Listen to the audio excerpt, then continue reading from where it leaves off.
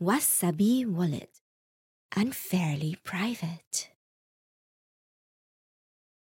What's going on, everybody? Welcome to the stream. Another Friday, another awesome episode of Why Are We Bullish? We got a killer panel today. We got Gary Leland. We've got Surfer Jim.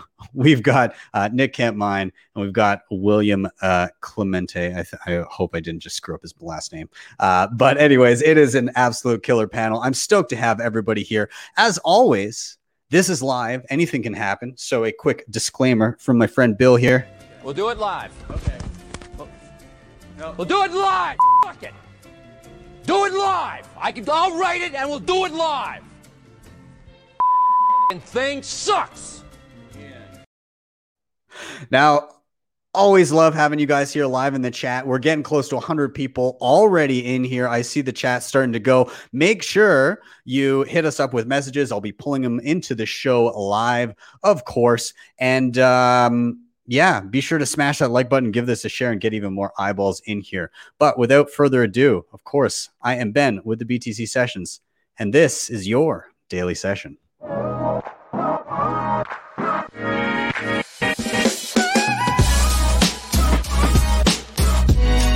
Hodl the Bitcoin.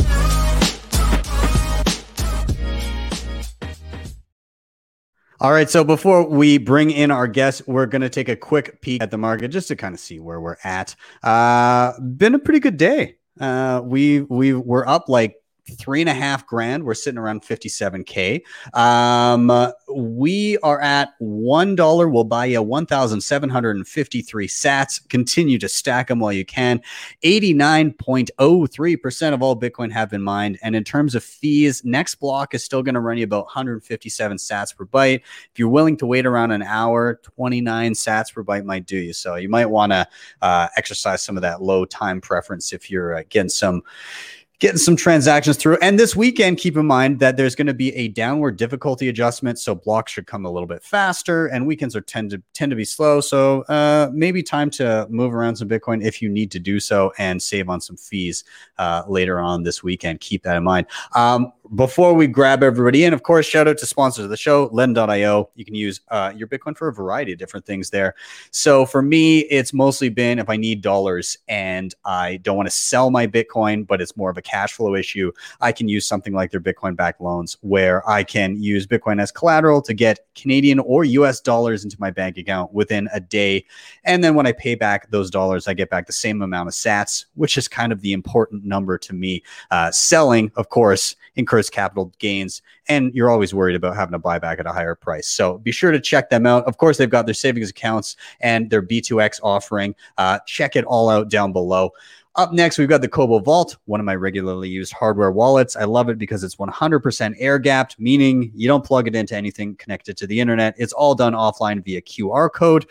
And this thing is pretty badass when it comes to working alongside something like a cold card and a multi-sig setup. That's what I tend to use it for.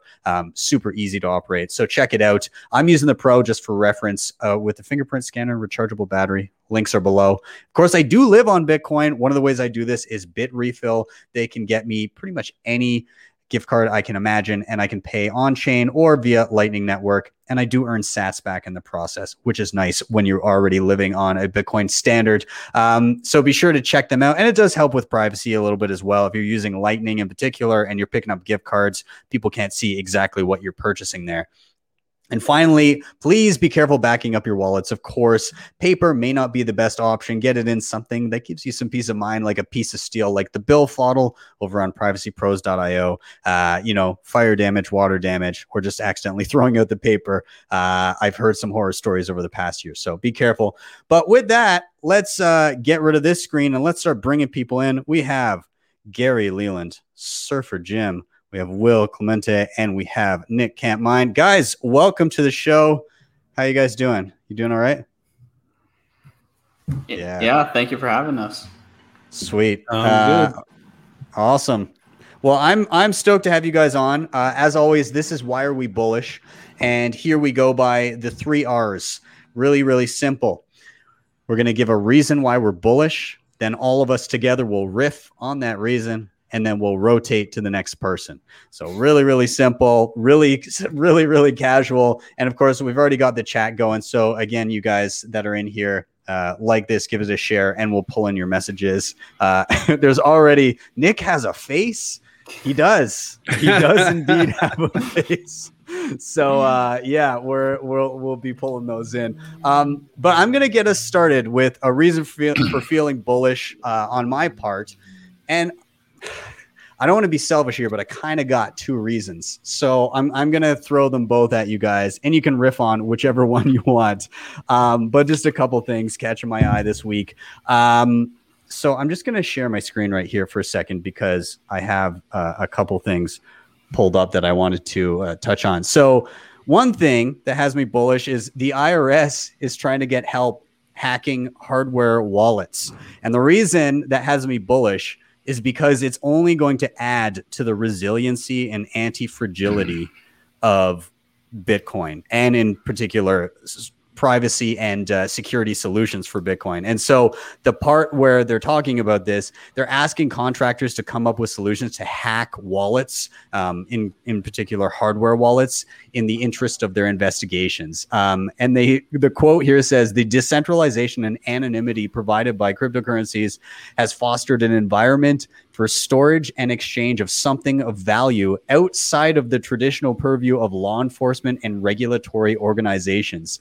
There is a portion of this cryptographic puzzle that continues to elude organizations. Millions, perhaps even billions of dollars exist within these wallets. And then they go on to say that this may prevent the forfeiture and recovery of funds when it comes to anything they're trying to get their grubby little hands on. So that has me bullish because the more that you try to attack Bitcoin, the more resilient it becomes. And so I think that if they do find vulnerabilities, they'll quickly be patched and routed around. And we've seen stuff like this with Tesla contributing to BTC Pay servers, responsible disclosures. This is a little bit more adversarial, but I think in the end, still a good thing. And the other thing that had me bullish was it's more of just like a gotcha around the shitcoinery happening. But there is this article that just dropped where they're talking about like Ethereum mooning to 10K. So I ran the numbers as any good Bitcoiner would. And so if Bitcoin only gets back to the all-time high we just experienced a week and a half ago or 2 weeks ago to 64.5K, ETH would have to almost quadruple in that time just to hit 10K. And then the bag holders from the top in 2017 would just break even on the amount of sats that they lost over that time frame. So literally, if you've been holding your Ethereum since the absolute top in terms of sats back in 2017, which was actually halfway through the bull run, you've been underwater since mid 2017, and you would just break even. ETH would have to effectively quadruple and Bitcoin barely move for you to break even. So again, just kind of crunching the numbers and showing that, Bitcoin, just stacking sats is kind of the way to go. And I think that can be lost on a lot of newcomers, but the more we go and we crunch the numbers, the more it becomes evident. And hopefully people will begin to see that over time. I think some people will have to be burned in the interim, but hey, what are you going to do? So what I'm going to do is I'm going to pass it down the line. I'll let people give their thoughts on whether it be the IRS thing or the Ethereum thing. But Gary, I'll toss it to you. Do you have any thoughts on either? Well, I could go into both of them, but the IRS thing really gets me. I had not seen that yet, and I feel like I pretty much keep up all day with what's coming out in the news. But why does the IRS think they should be able to hire people to hack into our personal, private items? I mean, if you can hack into a criminal's wallet, you can hack into anyone's wallet. I mean, why is that okay? That's what's got me confused. Why would the government or anyone say, "Oh yeah, let's let them learn how to hack into the bank's money," which I'm sure they can. But that's really got me confused. I don't know how bullish I consider it, but I have to agree with you. I guess that anything that attacked Bitcoin, makes it stronger because that's just the way it is. So I guess I would go on that. on the Ethereum one, my God, I don't understand these shitcoiners and the stuff that they believe. I just can't even understand it half the time. I mean, it seems like to me it's all pretty much black and white, but I guess so many of them are new that they don't realize what's happened before and what'll happen again, and how they'll lose if they just sat in Bitcoin instead of doing this wheeling and dealing. They probably would have made it ahead. And which some people do make a lot of money in shitcoins, but those are usually the people who are teaching other people how to make money in shitcoins. It seems to me. You know, so on both of those, I don't know how bullish the second one is either.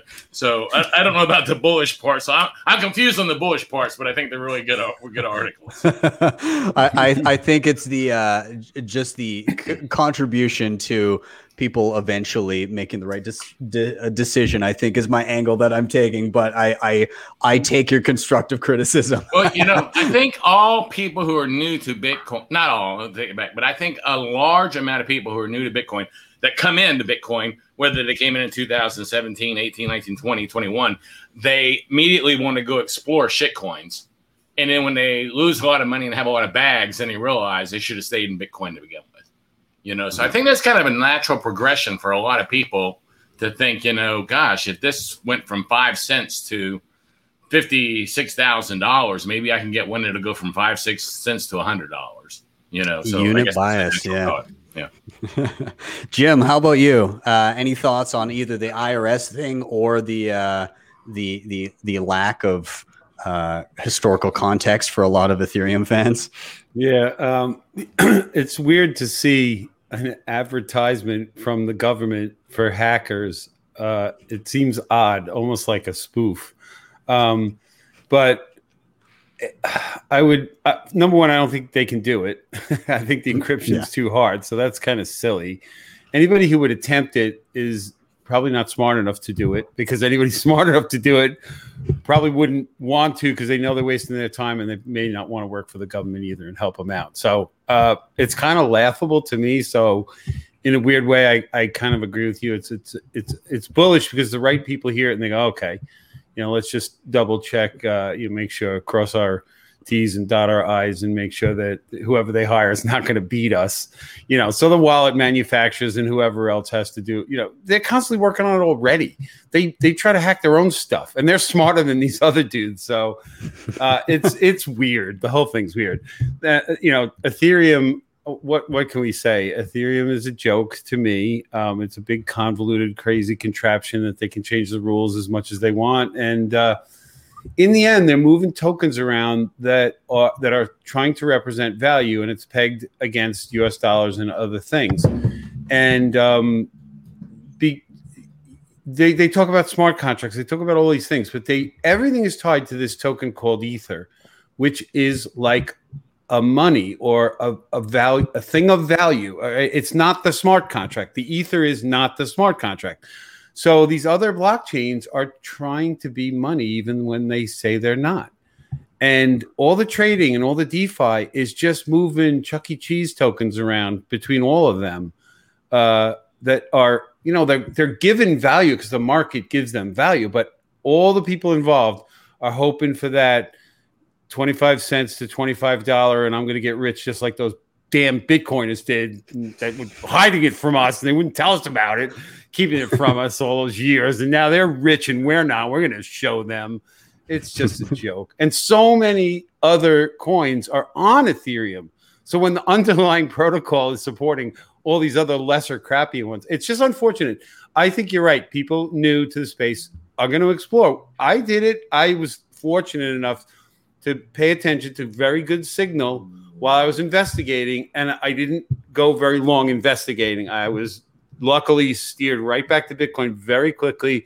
I did not lose my shirt in shitcoins, and I don't touch them. You know, it's just not worth it. And you look at any chart compared to Bitcoin. It's one thing compared to the US dollar, but now go back and look at that thing you think is so great and compare it to Bitcoin, and you'll see how crappy it really is. You should have just bought the Bitcoin, right? We all know that. I love it. Let's pass it to Nick. Nick, what are you feeling on IRS / the Ethereum thing?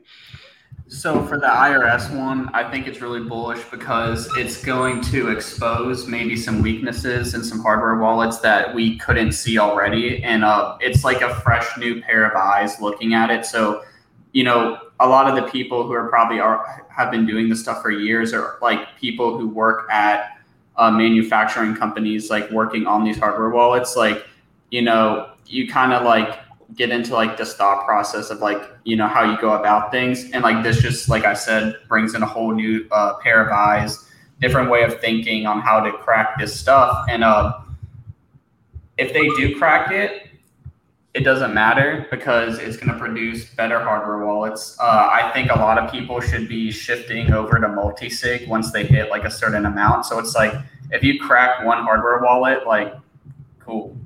Doesn't matter because your coins are in multi-sig. You know, you can just opt out that key, upgrade it, or get a different one, and you know your money's completely safe. So I think it's bullish. I don't really see any downside to it. I like what Jim said. Like the people who know you can't really like do this stuff, like they're just wasting their time. Like they could definitely better allocate their money and time than spending it on that. The whole Ethereum thing. It's so annoying hearing like the crypto traders on Twitter and like all the crypto people say, oh, Ethereum hitting new all-time high, but it's new all-time high in US dollars. It's not anywhere near all-time high in BTC. Like I saw a thing, it was like, and I trolled them from the Bitcoin magazine handle a little bit, but like CoinDesk, The Block, and Cointelegraph are all putting out articles saying like new all-time high. And I went on the ETH versus Bitcoin chart and I like plotted those tweets in there. And I was like, are you sure it's on new all-time high? Because it doesn't look anywhere near it.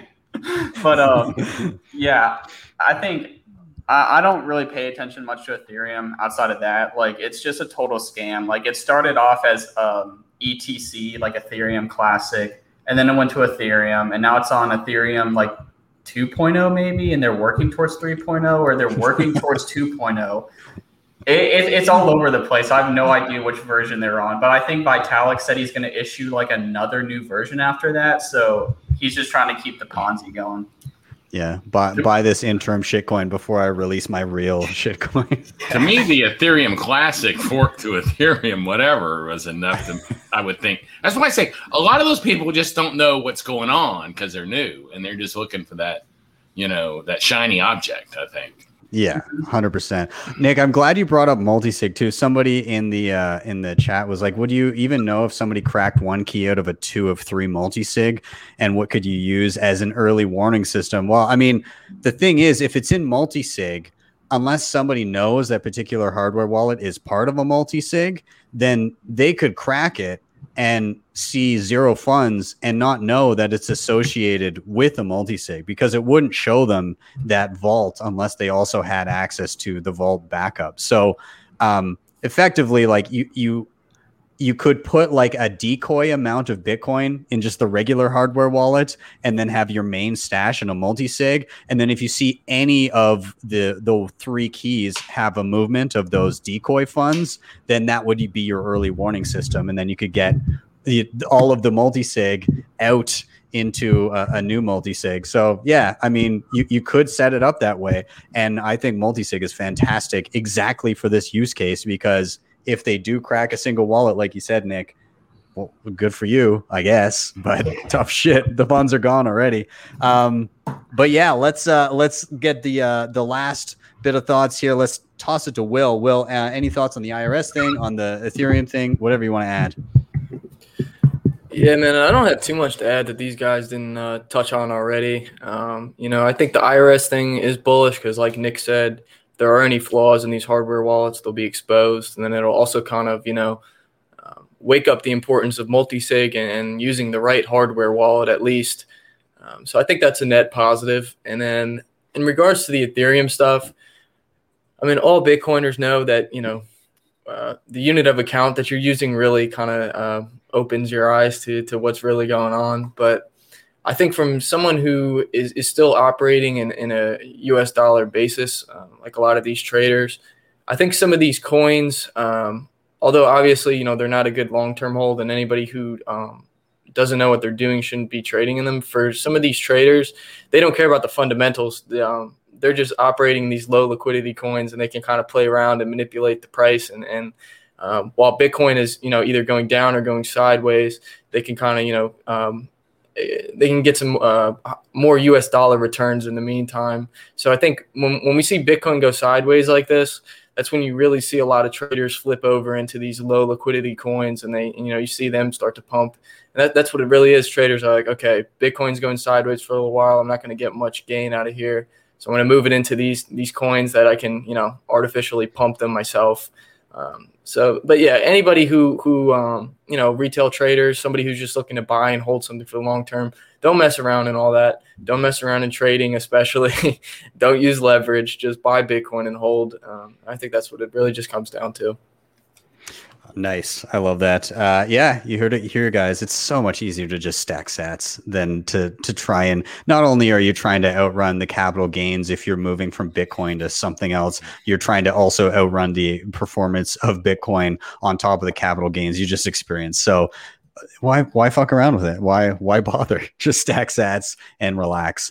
But we're going to move on to our next reason for being bullish. Lots of people in the chat. Thanks for dropping them in here. I'm trying to pull them in as I see them.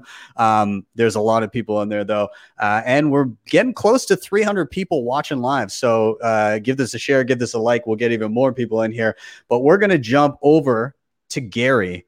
And Gary, if you want to give us your reason this week for being bullish, I'd be more than happy to hear it. Well, there's so many reasons to be bullish right now. Really, there's so much bullish news coming out. It seems like every day. It's amazing to me that Bitcoin isn't going faster than it is because of the amount of bullish news. And I had two pieces of bullish news myself, but then I opened Cointelegraph and saw something else I want to switch to. But I do want to say one of my pieces of bullish news is that my friend, Surfer Jim here, was attacked by Chamath Palihapitiya, whatever the hell his name is. I mean, when a Bitcoiner sitting there pretty much minding his own business can get attacked, to me, viciously by a billionaire shitcoiner, they're scared. That's positive for Bitcoin. And I haven't seen you since then, Jen, so I wanted to make sure and mention that because that was just crazy to me. I mean, that was crazy to me, but that's the way shitcoiners are, and by definition, he's a shitcoiner. Maybe he doesn't understand. So that was what I was going to go with. But also, I thought it was pretty bullish when Tesla sold off 10% of their Bitcoin this week. That necessarily wasn't bullish, but the fact that Elon said that he's never sold any of his Bitcoin, I thought that was pretty bullish because we didn't know that Elon had any personal Bitcoin, but we should have known because my real reason for being bullish, sorry I have so many, my real reason for being bullish, I just opened up Cointelegraph and saw this article. MicroStrategy sees up to 52% revenue surge as Saylor, the man, the bull machine, confirms more Bitcoin buys ahead. That's bullish to me. This guy is the perfect example of a bull. I mean, and he's buying. I mean, has this guy got $1 billion worth of Bitcoin and he's buying more? I mean, that's a bullish sign to me. So that's my real one there. I love it. His dollar cost averages on like a bi-weekly basis put my entire lifetime stack to shame. It makes me a little bit sad, but that's okay. I mean, there's definitely conviction there, and you can tell the people that have done their research in advance. Now, I don't agree with Saylor on every aspect of how he views Bitcoin, particularly it not becoming like a usable currency down the road, and that it won't be replacing other things. I think that's just another stop along the road after store of value is like an absolute given for everyone.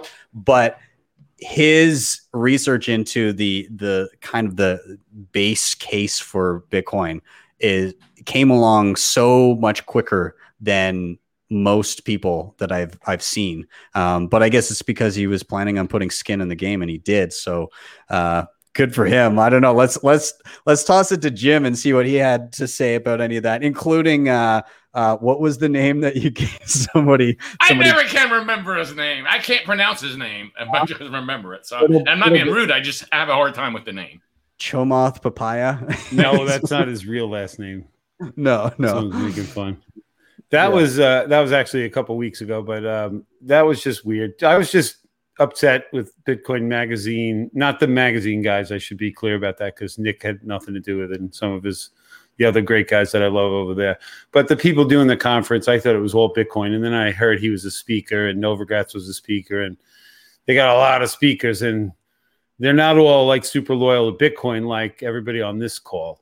So I don't know. I thought it was more like Gary's conference, the Big Block Boom conference, and I learned it wasn't. So I sent out an upset tweet about it, and then he answered, and the community rallied behind me because they thought he was beating up a regular dude, and he should know better, and whatever. He's supposed to be for the downtrodden, and he belittled me as if I was one of them. But I don't know. So, but anyway, what Gary said about what was it, Elon and Michael Saylor, I thought it was weird that Tesla sold some stock, but I can relate to the idea that they had to show their shareholders that they could sell whenever they need, and it was a profitable sale, profitable in dollars, right? I would not want to part with the Sats myself, but they're a corporation and they have shareholders and they got regular people that don't get this yet. So I could get that, and what Gary said that Elon didn't sell his own, that's obviously a good sign. And Michael Saylor, relentless. What you said about the amount he stacks in a day or a week. Oh man, I just could dream forever. I'll never have that many. But what are you going to do? I'm very happy. I'm happy with what I have, and I'm happy to be here.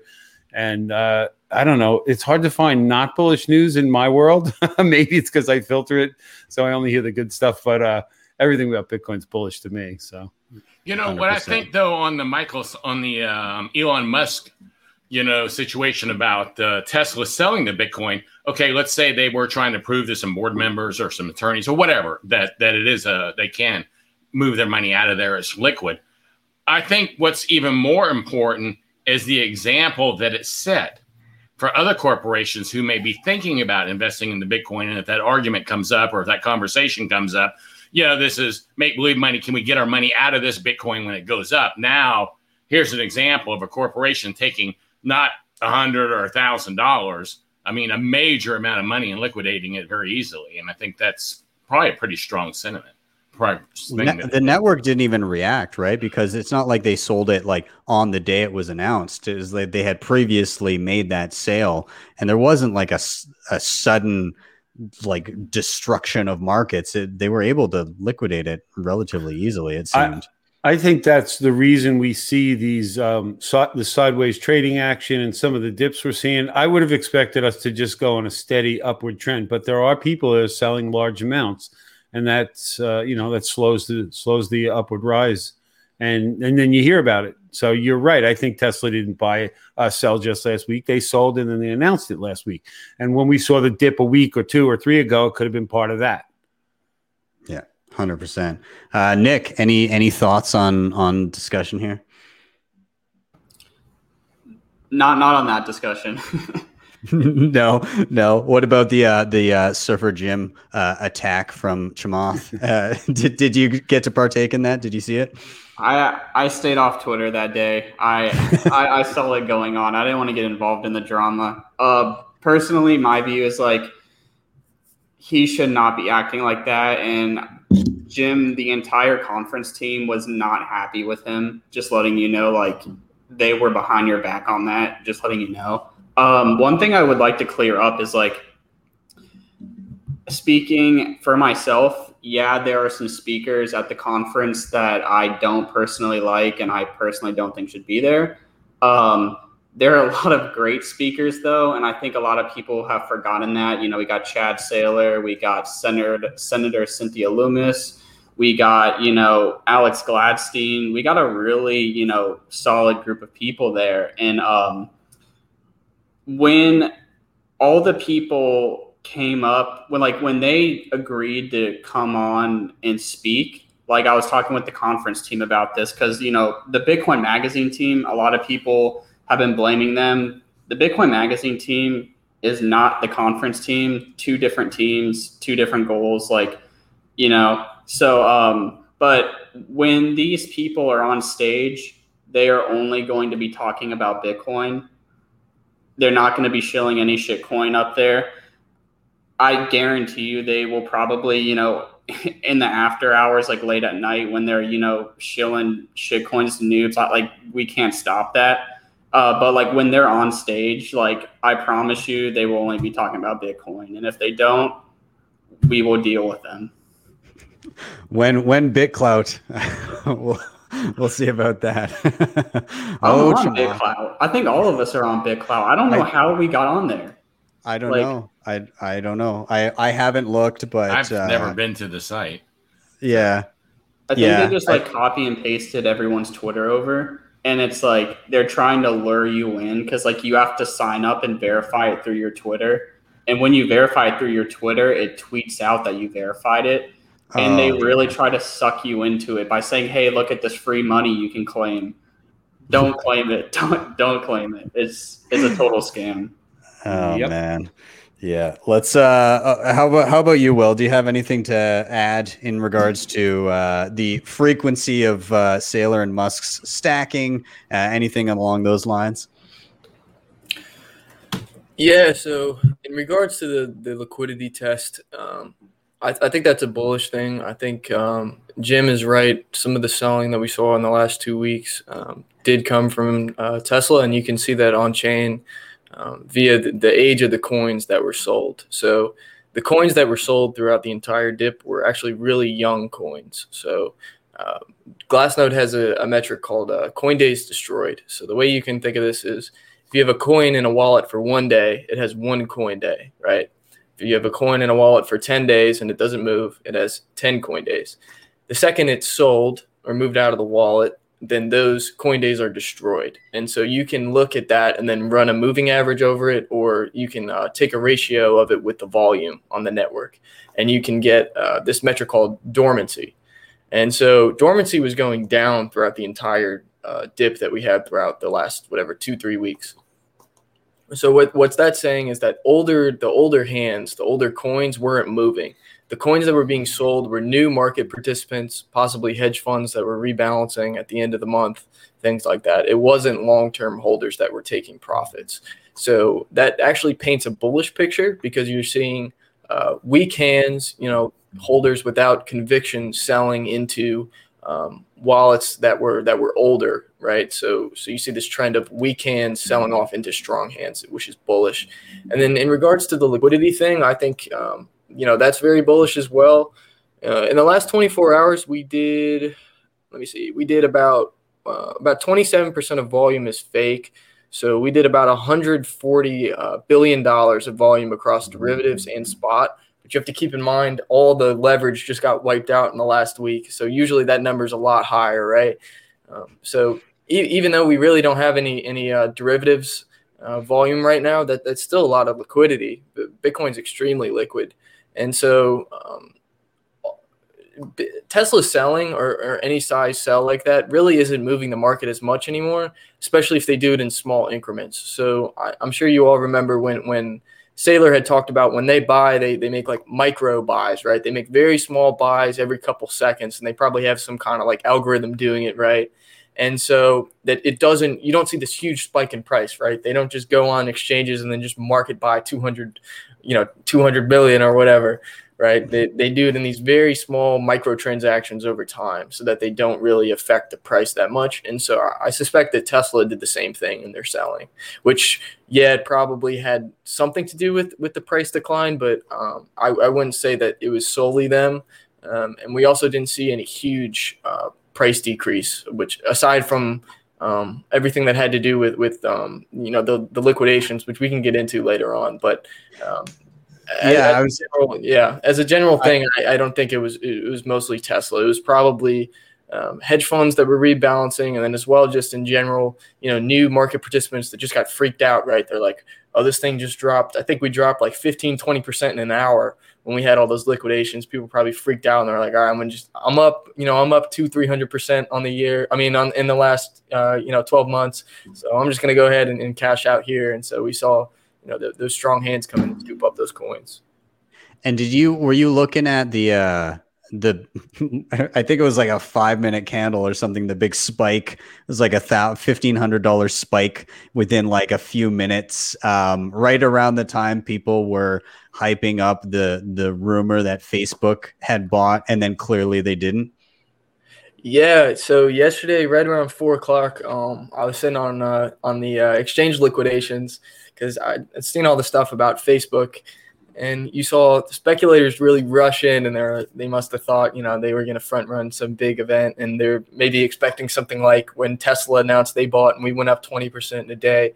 So you saw all these speculators come in, and then we had this huge wave of within, I think, 20 minutes, we had about $20 million worth of short liquidations. And that was what that huge spike up was in price yesterday, right around 4:00 after the market closed and Facebook was about to report their earnings. And then right after that, we saw a big, not as big, but a big long liquidation train within the next 10 minutes. So don't play with leverage.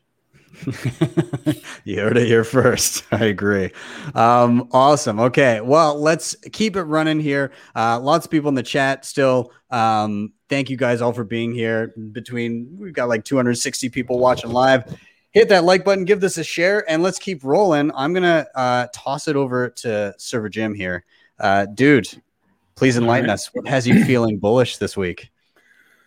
Oh boy, I consume so much content, and something just gets me excited every hour of every day that I couldn't think of one thing.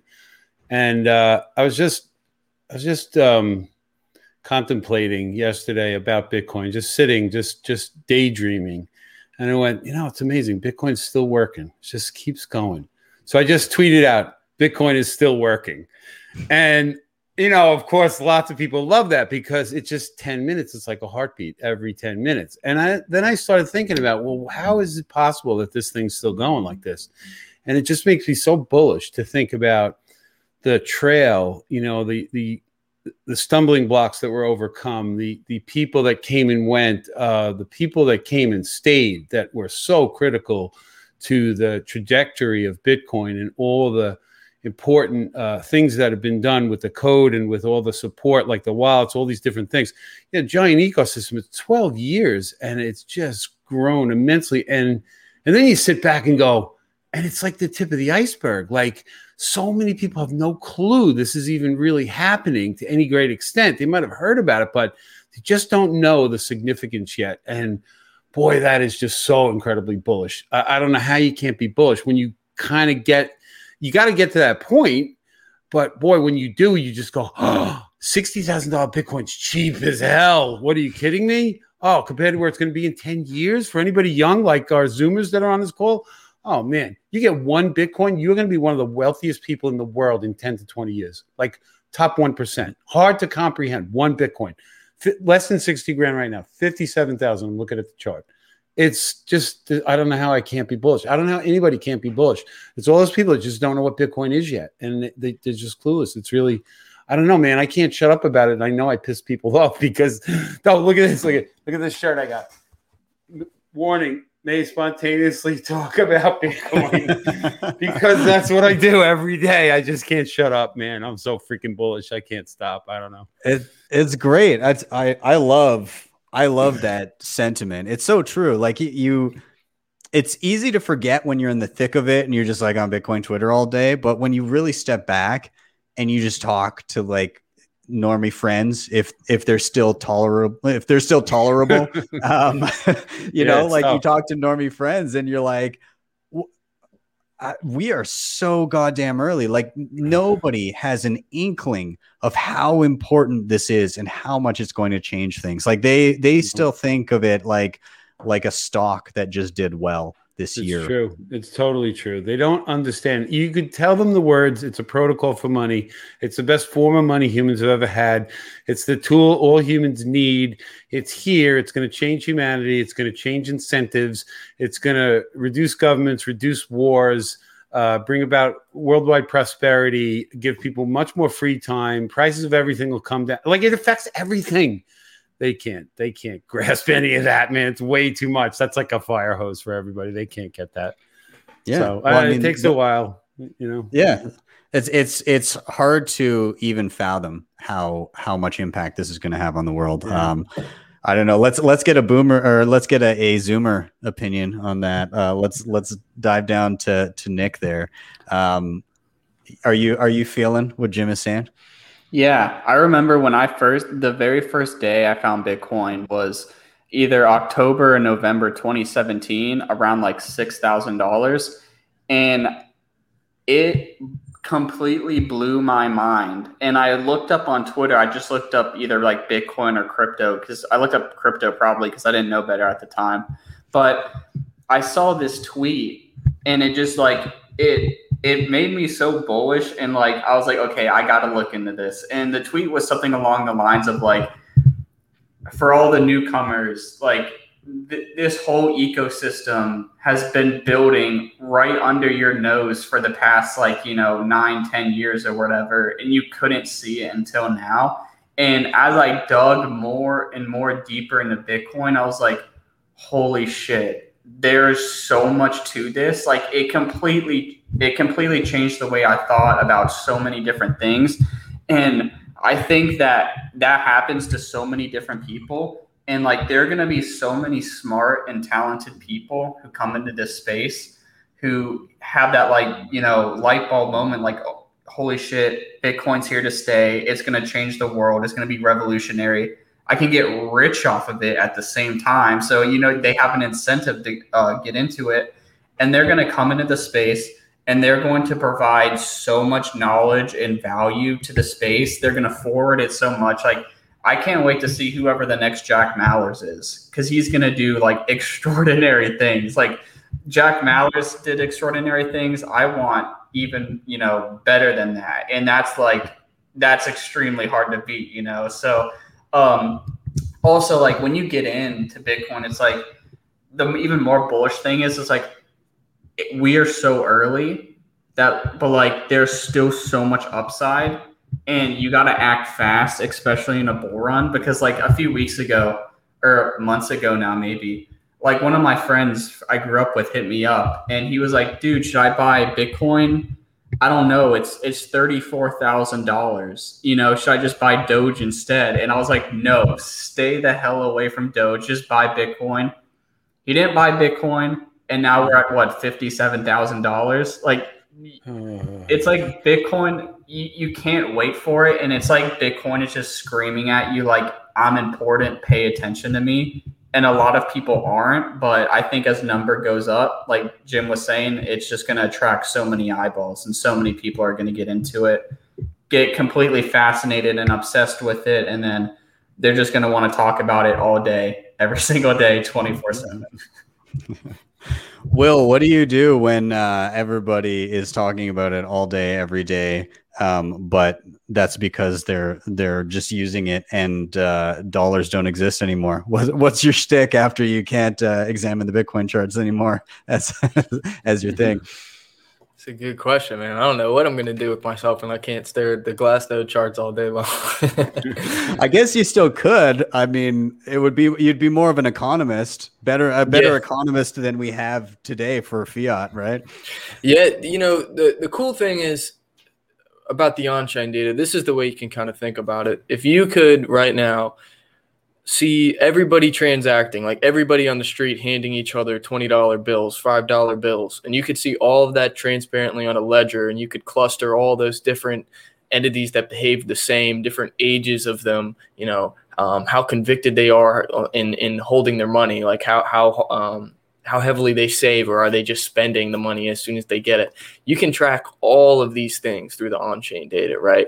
And so as Bitcoin becomes more relevant and becomes, as we all believe, the global money, you'll be able to track the behavior of all the and I don't say this in a way of forensics, right? Because we have like Chainalysis, who they actually are going through and figuring out who you are and the behavior of what you're doing. But we can get a general trend of the behavior of different entities without knowing your identity and seeing the behavior of what the economy is doing.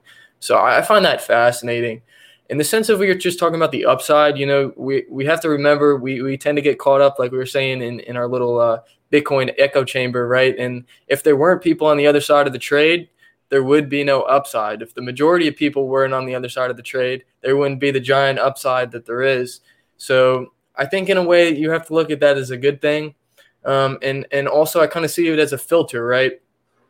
Because the people who do their due diligence, and actually do their homework, when we get on the other side of this thing, they're going to be the ones that had adopted Bitcoin earlier on, and they're going to see the price appreciation, right?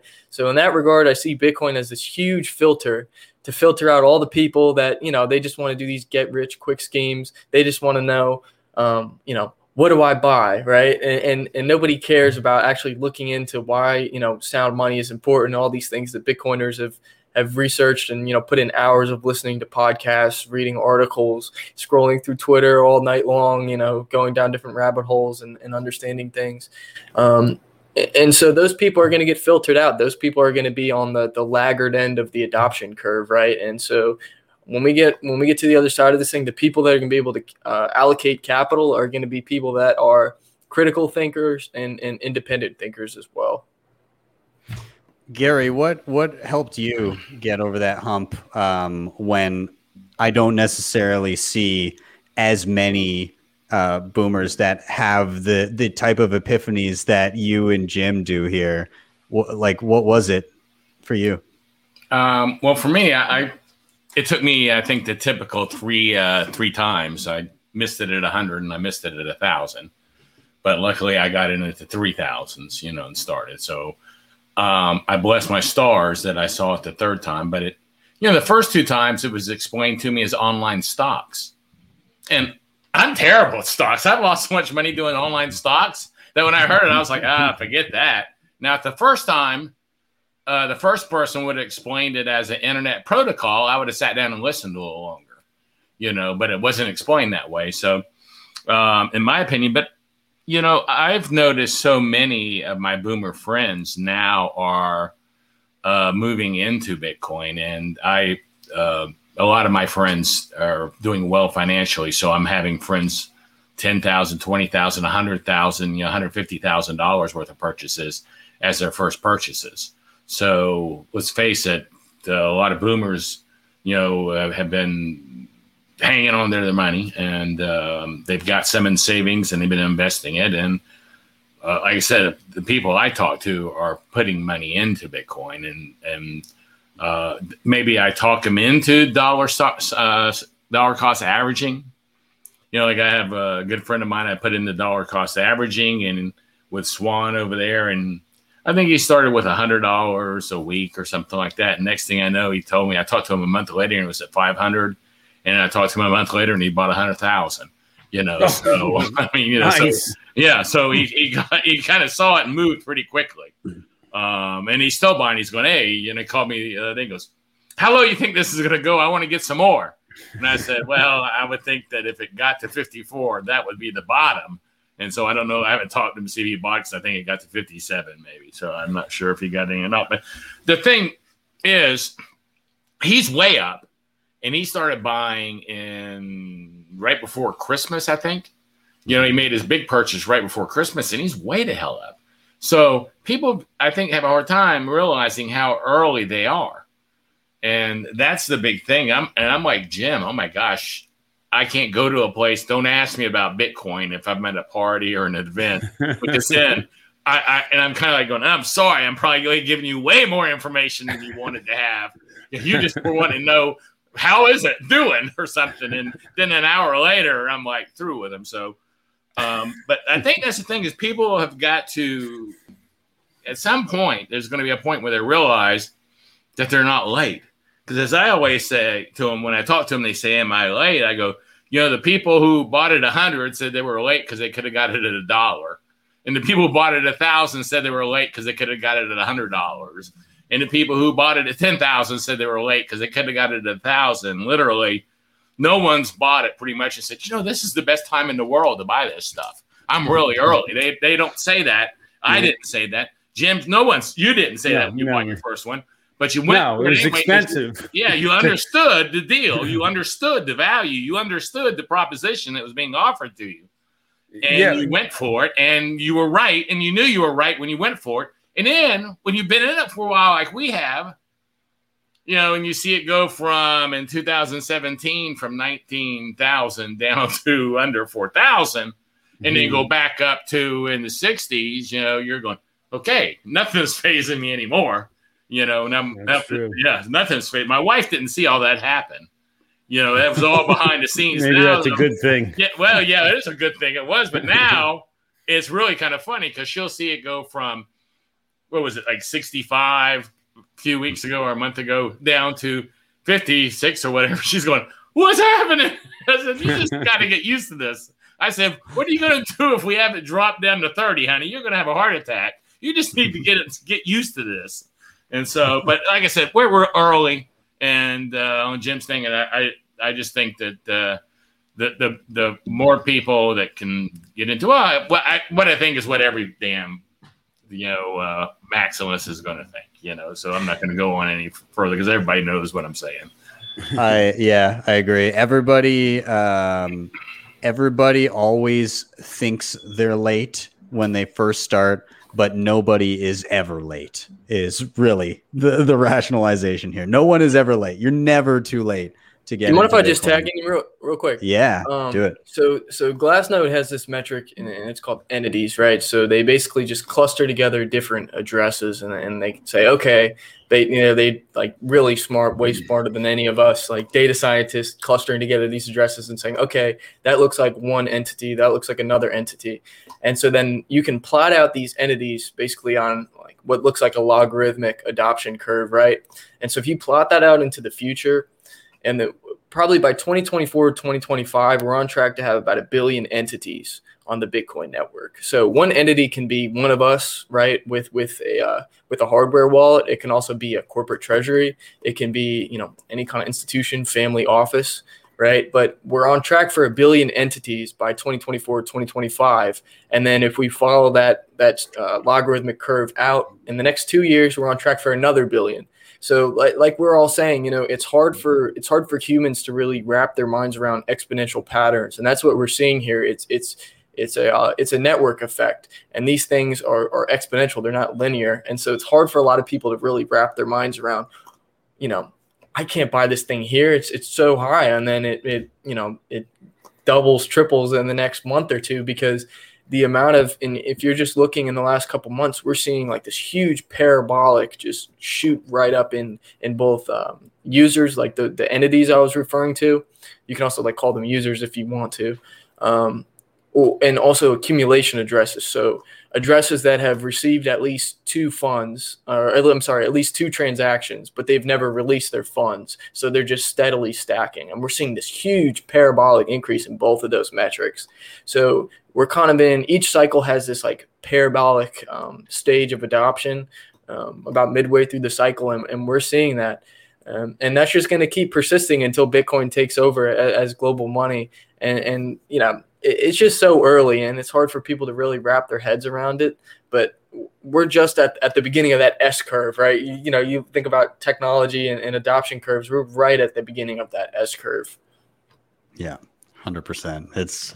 It's going to be crazy to watch it play out. I don't know how everybody's going to handle it, and they're all going to handle it differently. And I'm curious to see.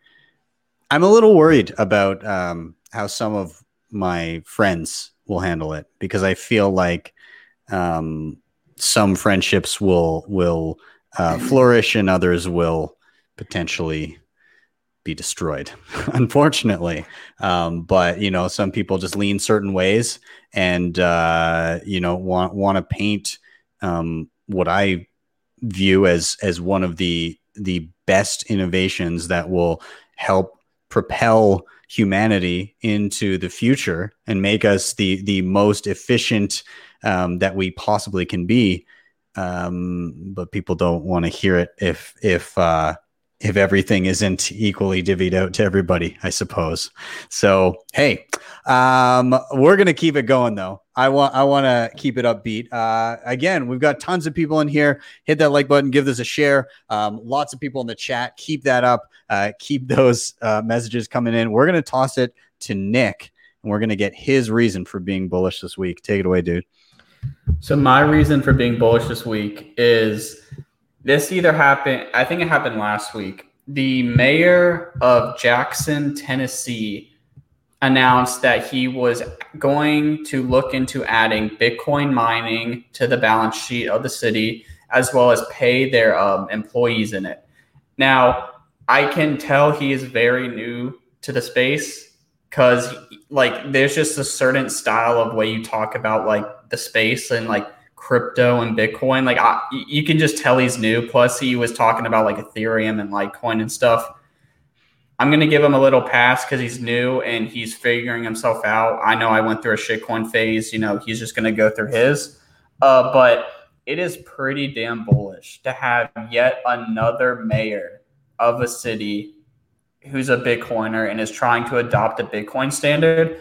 And it's like, I'm so young and I am looking at my future and, like, where do I want to live when I'm older? I can tell you who I don't want to live around and live with. I don't want to live with a bunch of commies and I don't want to live with a bunch of socialists. That's for damn sure. I want to live with other Bitcoiners and other like-minded people who have the same values and beliefs as me.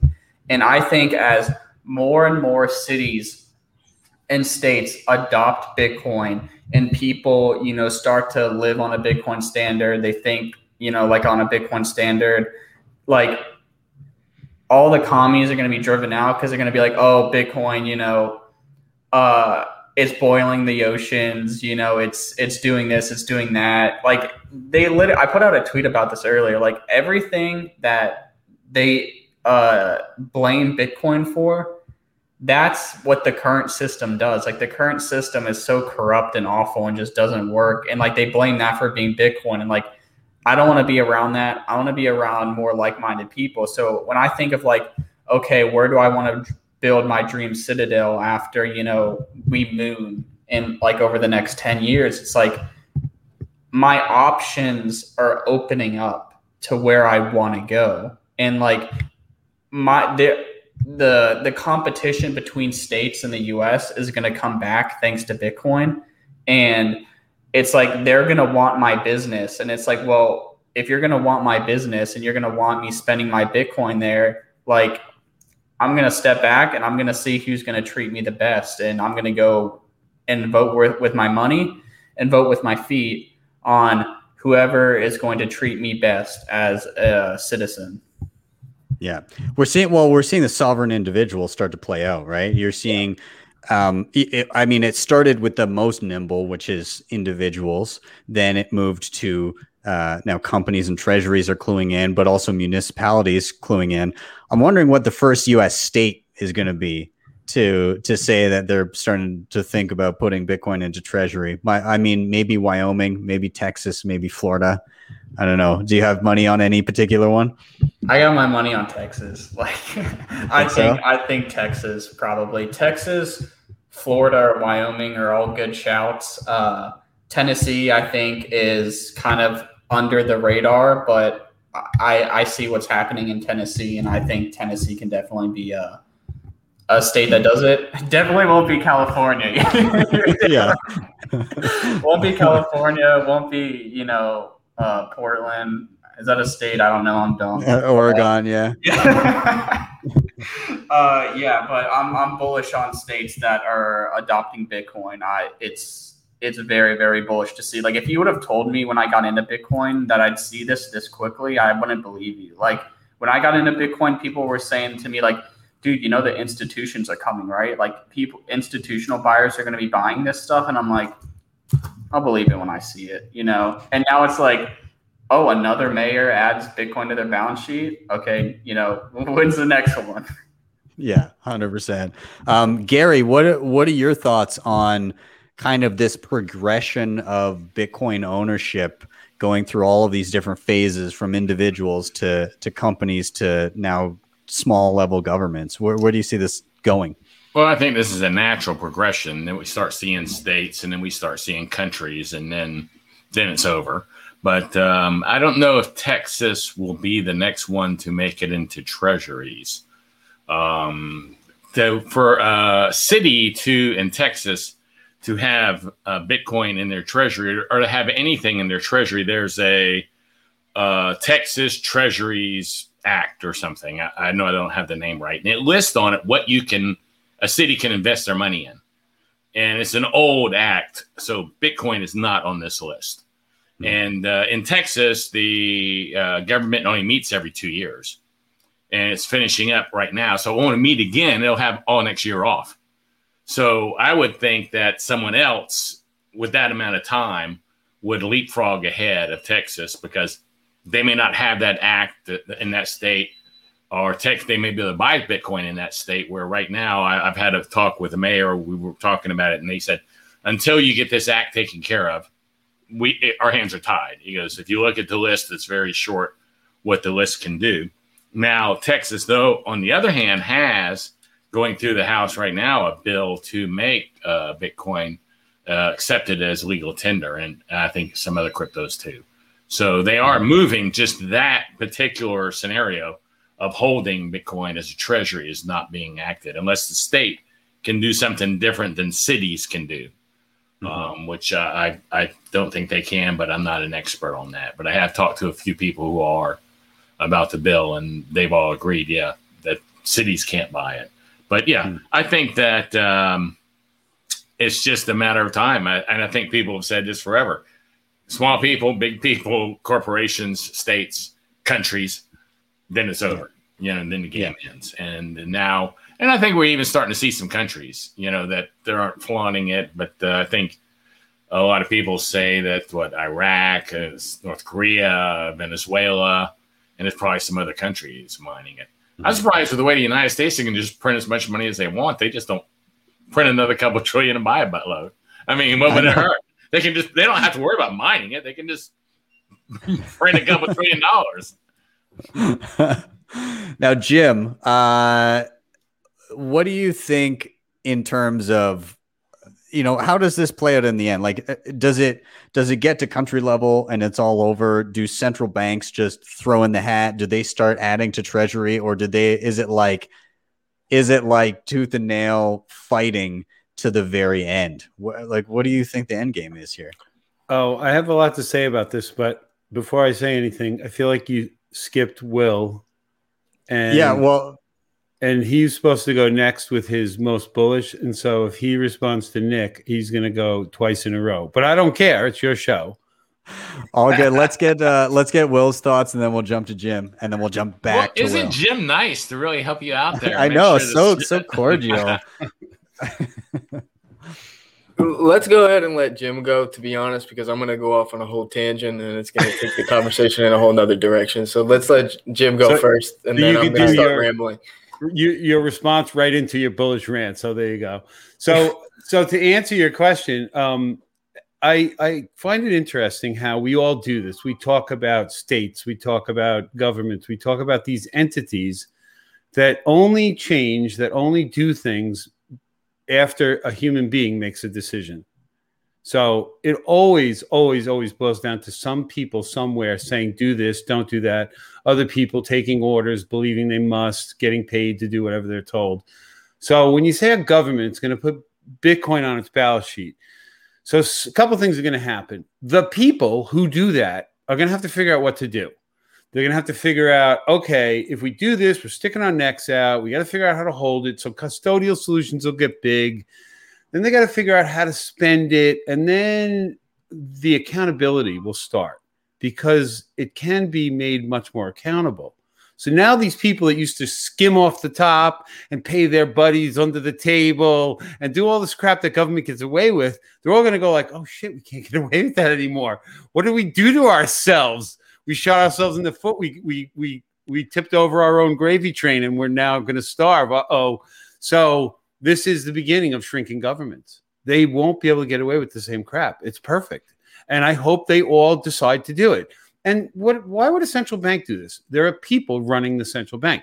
They'll do it because they will then steal it. They will divvy it up amongst themselves. Why would a central bank buy Bitcoin when they can print as much money as they need in the crappy fiat currency? Because the humans that run it are going to figure out, oh shit, the jig is up.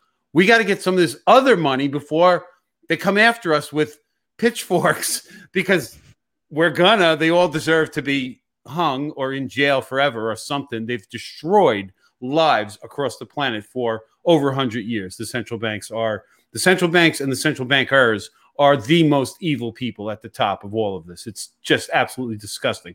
We are tax slaves to them manipulating currency we are forced to use. The jig is up, you bastards. I wanted to say something else, but yeah, you're going down, man. I might not get to see it, but Will and his generation, his kids and grandkids, they're going to live in a much better world. I am so excited for you guys, man. It's going to be good. I love me a good Jim rant. That was great. let's toss it to Will. Will, feel free to take whatever tangent you like with this. Yeah, so firstly, to respond to what Jim was just saying, I completely agree. A lot of Bitcoiners want this stuff to happen within the next 5-10 years, but it might take a lot longer than a lot of us expect that this might take to play out, right? And we just kind of have to just stay the course. If we look at just the history of different empires or fiat currency, sometimes, even though clearly they're flawed all along, it takes a lot longer than you would expect for the collapse of them actually to play out. So I hope Jim's around for it, so he can see what he wants to happen. But there's always a possibility that I might be the age of some of these guys when this stuff plays out. So time will tell, but if you think of it just as this natural state, of the way things flow, I mean, eventually they're going to have to, give up their way to the inevitable Bitcoin adoption that we know is going to happen. And then to get to my point about why I'm bullish, obviously I'm going to start ranting about the data here, but what I'm seeing on chain is just the fact that coins are being moved to liquid addresses. So what that means is that Glassnode clusters, we were talking about the entities earlier, they cluster them into liquid, highly liquid, and illiquid, right? And so 78.3% of Bitcoin supply is in these entities that are labeled illiquid, so they have no history of selling. So like Glassnode looks at these entities, they say, okay, you have on average, you move like a very marginal percentage of your coins on aggregate, you're just continuing to buy and nothing's coming out. You're just like a black hole, right? And so 78.3% of coins are either lost or they're in these or entities that have no history of selling.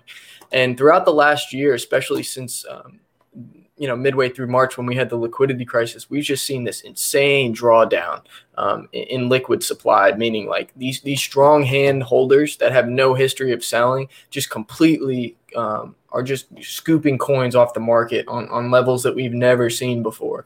And so, obviously there need to be some big players in there. It's not just all the plebs at this point.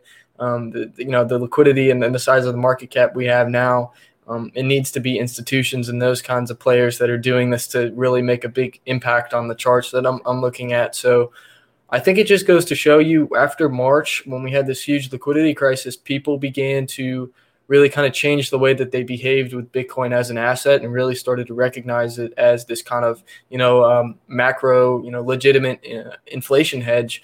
And throughout all bull runs, you see liquidity go up over time. So, people are selling out or they're trading, doing all this in and out stuff, right?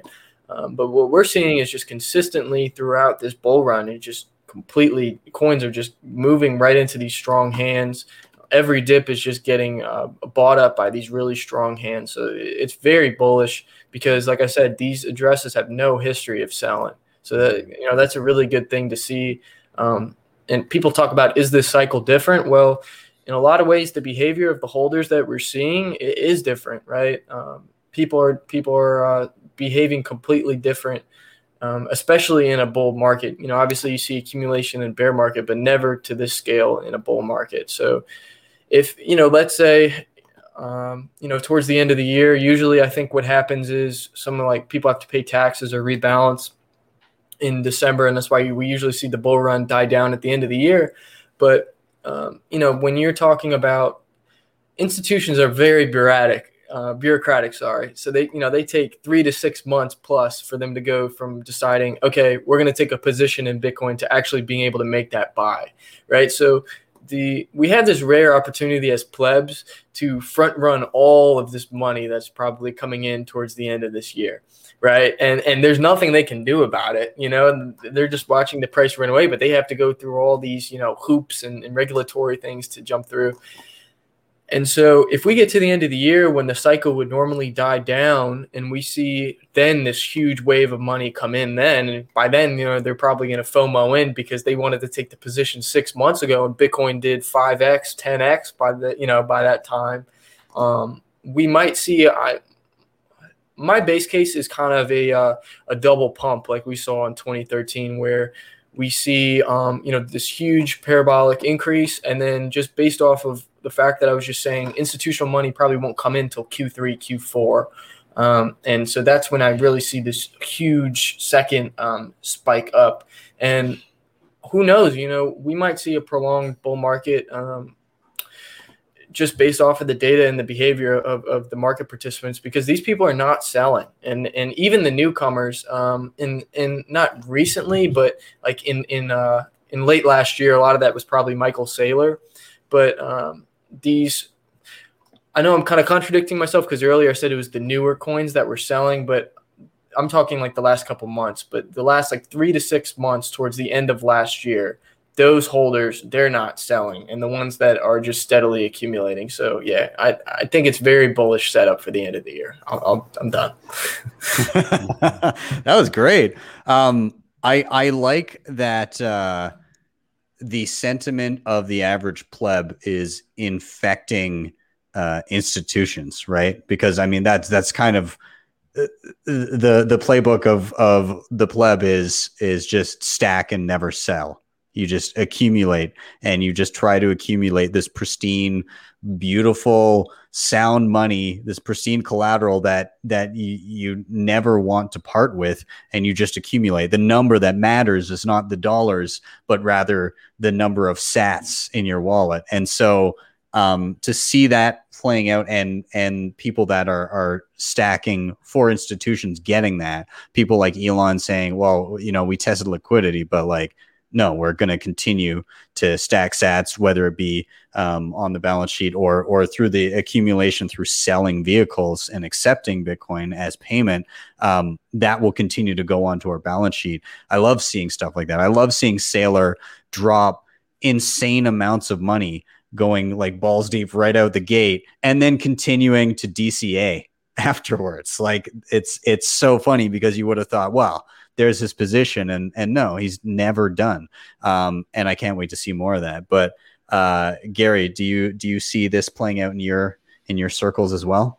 Yeah, I do. But I speaking of Saylor, what you said, what always gets me about him is a quote I think I read or saw on TV where he said he bought his Bitcoin before MicroStrategy did, his personal Bitcoin, and he bought 17,000 Bitcoin or something.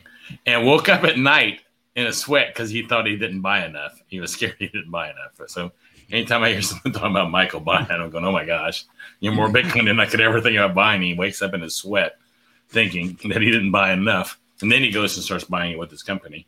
The thing you were saying a few minutes ago, Will, about the people or the companies, taking a while to make their decisions to buy Bitcoin and then not selling their Bitcoin quickly because it takes them a while to do, I think you're saying.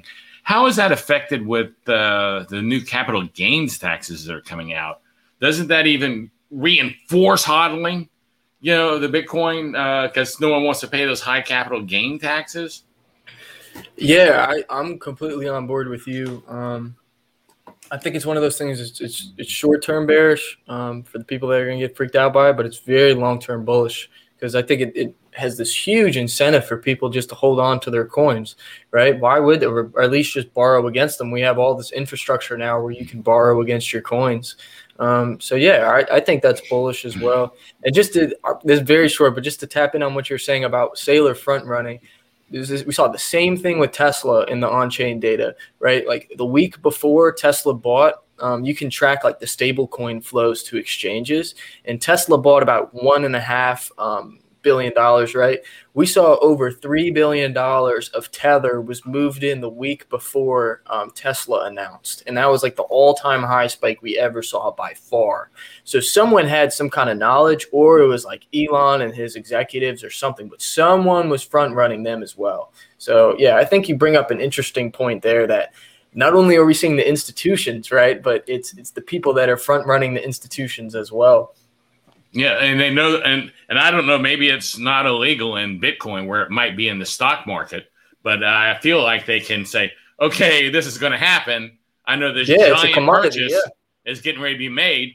I'm just going to go ahead and buy some and take advantage of it personally, because it's not illegal for them to do. Mm-hmm. So you get more Bitcoin taken off the table. I love it. Jim, do you think do you think that pleb culture is infecting institutions? Do you think they're taking a page from your book and others' books? I think that, again, you have to think about the fact that it's always individuals making individual choices, even if it's on behalf of an organization. So some people see the memes and they see the laser eyes, and some people are getting curious and they'll tune into this broadcast. Some of these people are in government. Some of them are in securities trading and all kinds of, we have an effect actually now. I think we really do. Us crazy, maximalist, toxic, whatever you want to label us. I don't think it can. Well, I don't think it could be stopped at all. I don't think anybody could ever stop Bitcoin at this point. But it really is starting to seep into the general regular culture, and those are some of the same people that run those other big institutions. Or they're at a holiday dinner with somebody who's raving about Bitcoin, and they're like thinking, "Oh, that again," and then maybe their relative says something that clicks, and they're like, "Uh-oh, I better go into the office next Monday and take a look at that a little more serious." So one by one, people are going to get it, and whatever it takes. And sometimes it's some toxic pleb meme or whatever. It's not going to stop. That's for sure. Hey, while I'm talking here, I really was curious about Will. I know that you do a lot of this analysis. You're a young guy. You talk very eloquently and very intelligently about this space for so few years in it. I'd be curious if Ben wouldn't mind a minute or two introduction about how did you get involved in finance at such a young age? And then how did you click into this chart analysis stuff? It seems like a specialty of yours, and you seem pretty good at it. So I just haven't heard your story. So I don't want to take up the thing here, but no, go. I was curious. Yeah. Sure. So thanks for the kind words, first of all. So around last year, when the big liquidity crisis hit, I was like every other kid, just looking, and I was like, everything looks cheap. Let me make a couple of, quick bucks here. But I didn't want to just, all my buddies were just blindly throwing their money into stuff. And I wanted to really understand what I was doing, because I'm somebody who, I'm very skeptical. So if I'm going to do something, I really want to understand it. Right. And so I started looking into like different types of investing, and what really clicked with me was the kind of like free cash flow based value investing, where you're just predicting cash flows into the future. I thought that was like very logical. But what happens is you come to realize that you're making the assumption that the measurement that you're making calculation with is sound money, right? And it's not. It's like you're measuring a house with a ruler stick that's changing every day. It's insanity. Right. And so that's what really led me down the rabbit hole to, what is sound money? What's the most sound form of money that exists? And then that really led me towards Bitcoin. So I think I bought my first Bitcoin in like the end of August. And then since then, it was just, straight dive down the rabbit hole. And then I ran into, I'm sure everybody's familiar with Willy Woo. He's kind of like the pioneer in the on-chain analytics space. He made like, over half of the metrics that I'm even looking at. So he's been a huge influence on me. I've just kind of like watched every video of him that I could get my hands on. I've been home from college, so I've been just kind of stuck in the house. That probably has a big, piece of it. The fact that I've just been on my computer all day long. But yeah, Willie Woo, a lot of him, and this guy David Poyle as well. He's a pioneer in the on-chain analytics space. But like I said, I just find it fascinating because you can track everything that's going on. You have in traditional finance technical analysis where you're drawing lines or you're using moving averages, which they work sometimes, right? But your lines don't matter if a whale wants to step in and buy $1 billion of Bitcoin. Your lines are just going to get completely invalidated. No one cares your about models your are destroyed. Yeah, exactly. Yeah. So the interesting thing about the on-chain is that you're actively tracking the capital flows, and it also. So, for example, like Plan B has a stock to flow model, right? And it says 288, right? That's his average value for the thing. But the models that I'm looking at, I have the benefit where I can say, okay, well, my predictions are changing day to day based off on what I'm seeing in these different the models that I'm looking at. So I can kind of actively change my prediction based off of this, what I'm seeing in the data day to day, because it's changing constantly. And you can really get a good sense of, everybody's bearish last week, right? And everyone's like, oh, we're going down. We're going to go way further. We're going to go, down to 30K or something. And all the on-chain valuations, there was really strong on-chain support at 47K. And so I was like, this thing's not going down 47K. It's not that I'm like really smart or anything like that. It's just I'm looking at these models, and these models are saying that that's the floor. So in that sense as well, it gives me affirmation that you have this asset that's kind of going exponential, but the capital flow is completely backing that up. And so when people talk about Bitcoin's a bubble and all these different things, it's not, because the capital flows are completely backing that up. And when you can see that, then it makes you even more convicted on that asset. But thanks for asking. I'm glad he did. Yeah, it is interesting. Could be, again, you're basing it not on just,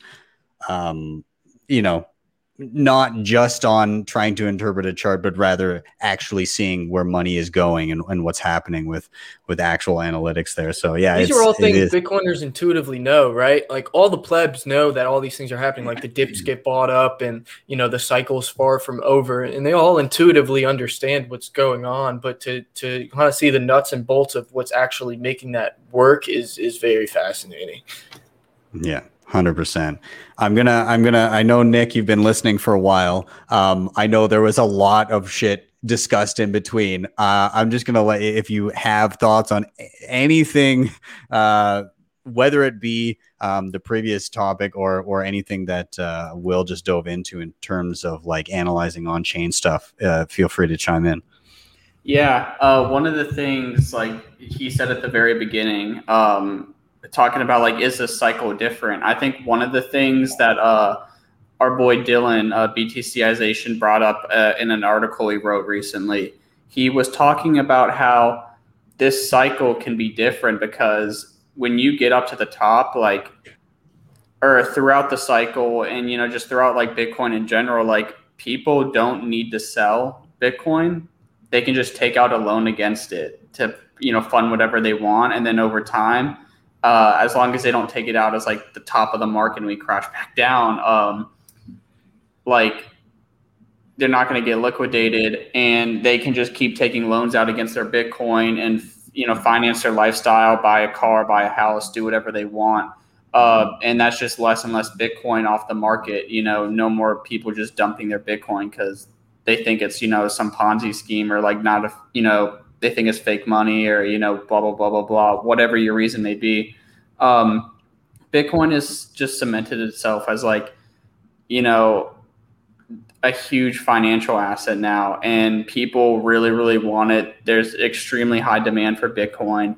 We're going to see, huge prices. And I don't look at like any on-chain stuff myself. I know Dylan sends me a bunch of charts and stuff, and they're all super bullish. And after Will's talk, I'm just curious, like, what's your price prediction for the end of this year? Like, you can get as stupid bull hard as you want, or just like, put me in my place and say something not that high. But like, I'm curious as like to your thoughts. I gotta say, at least 300K. I think that's kind of at this point that's kind of conservative. I think. I mean, I don't want to throw out some crazy numbers because then people are going to hold me to it. But 300K is very reasonable. If you're right, you're going to be like the whiz kid of Bitcoin. You're going to be on all the talk shows. How did this young kid call it? We got the recording right here. We can play it. So, let's get a Jim. Let's get a Jim prediction. What do you think? Oh man, I'm not good at this stuff. Man. I want to believe it. For it. Yeah, right. I want to believe so much of this analysis, the stuff that Will looks at. I watch Willy Woo all the time. You know, I listen to traders. I just like to hear what they say. I don't trade myself. I listen to all the smart people talking about all the ancillary effects that are out there, the big businesses that are going to buy in, you know, the bond market going to crap and people looking for yields and the money printing. There's just too many things that make it impossible for this not to go up. And, I don't know.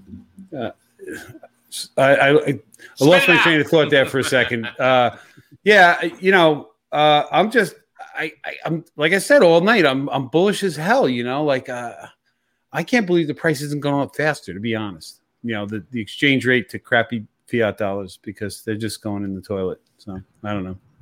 And there's so much fiat and just value in general that can go into Bitcoin. There's like 80 trillion in cash, like around the world, like 100 trillion in stocks, like 281 trillion in real estate, like 11 trillion in gold. There is so, like, when we were talking about how early we are, like Bitcoin's only 1 trillion.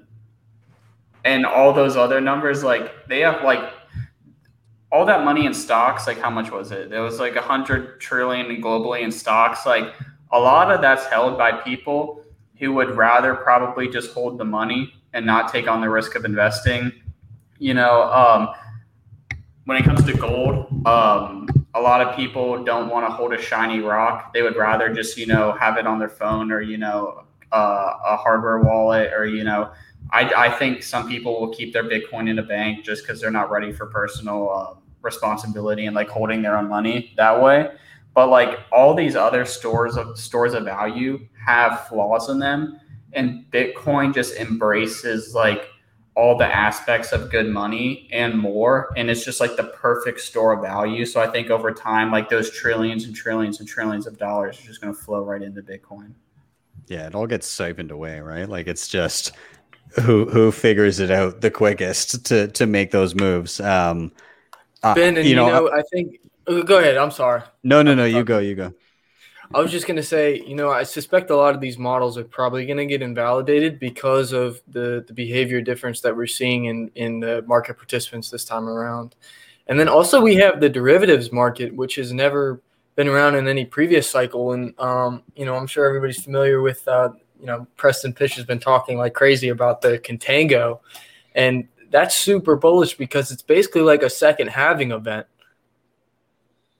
Yeah, 100%. And I think people don't realize how are forgetting how quickly shit can move when it really gets frothy, when things really get moving. Like the move last bull run in 2017, it took forever to hit 10K. It felt like, because we kept on getting close and close. But once we decisively broke that, in 2 weeks we're at 20K.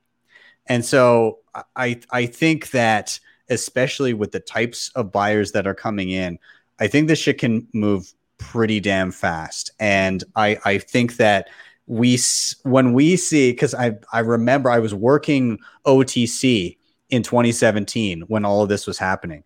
And I remember the day of the all-time high, I'm sitting in this little office. There are shoulder to shoulder people that all have literally stacks of cash, just like tens of thousands of dollars. There must have been $500,000 sitting in this office, just held in the hands of like individuals. The bank across the street had to call head office to get more cash because they were drained from all of the people going into the bank, taking out cash and coming across the street to the OTC desk to pick up Bitcoin, but then also a ton of shit coins. And it was at that point when everybody was like, this is it. It's hyper Bitcoinization. Everything is good. This is going to take over. There's no looking back. And that's when it flopped. And I think maybe we haven't quite escaped that yet, especially when I look at the shitcoinery that's still going on. I think we're still doomed for cycles, but those cycles are an absolute gift, right? Because once you've seen it once, it's literally just a cheat sheet for life. You know exactly what plays out if you see that top happen and it come down. You know exactly how to handle the following 3-4 years leading up to that, which is spend as little as possible, spend less than you make, and just stack sats like crazy. If it's not nailed down, sell it. Like, you know how to handle it. And so, yeah, I think that we could easily see, I agree. You're like 300K sounds at this point to many of us conservative. To some people in the outside world, it sounds insane.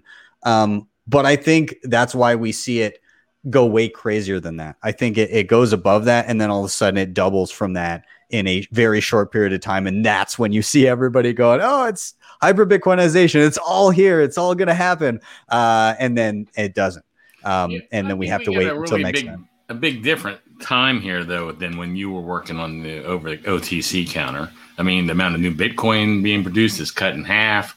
Mm-hmm. I mean, we have corporations like MicroStrategy. I think this is kind of a different world than it was then. So I think Will could be right. I'm not predicting that high, but I think Will could be right. And it could be even so high up that everybody's scared to say it because we'll sound like idiots. Yeah. It could be. I lean towards, and I think Jim alluded to this a little bit, maybe unwittingly, but everything comes down to actual humans making actual decisions, and actual humans tend to be, while they'll have more restraints in the confines of an actual institution, there's still emotions at play there. And I mean, we've seen it play out with a couple treasuries, or one in particular, when we saw that double spend FUD, and one of these companies just dumped their entire position. They spent millions on Bitcoin, and they were celebrating that they sold it for a $200,000 profit, which was like hilarious. But I think we do see a bit of that. I do think it will be muted comparatively to last time, but who knows? I have really no idea. This is all speculation, but yeah, I don't know if anybody has any final thoughts there. I'm gonna start rounding this out, but I'll just do a quick final thoughts from everybody. Maybe I'll just go in order: Gary, Jim, Nick, Will. Any final things that you want to put in here? Gary, anything you have? Yeah, I want to go over something real quick that Nick said that I think is real important. Nick, I believe you said something about how a lot of people will get into Bitcoin with banks because they'll want someone taking care of it for them. And I think that's a really big thing that not many people are paying attention to. As a society, most of us are used to someone taking care of our money. You know, we quit hiding it under mattresses long, long ago and started trusting banks. No matter how much they screw us, you know, we still kept putting it in banks, you know. So I think when banks start actually offering to store Bitcoin, which, you know, I don't think banks are going out of business. I think there's a lot of smart guys with a lot of money there, and I think they're going to adapt.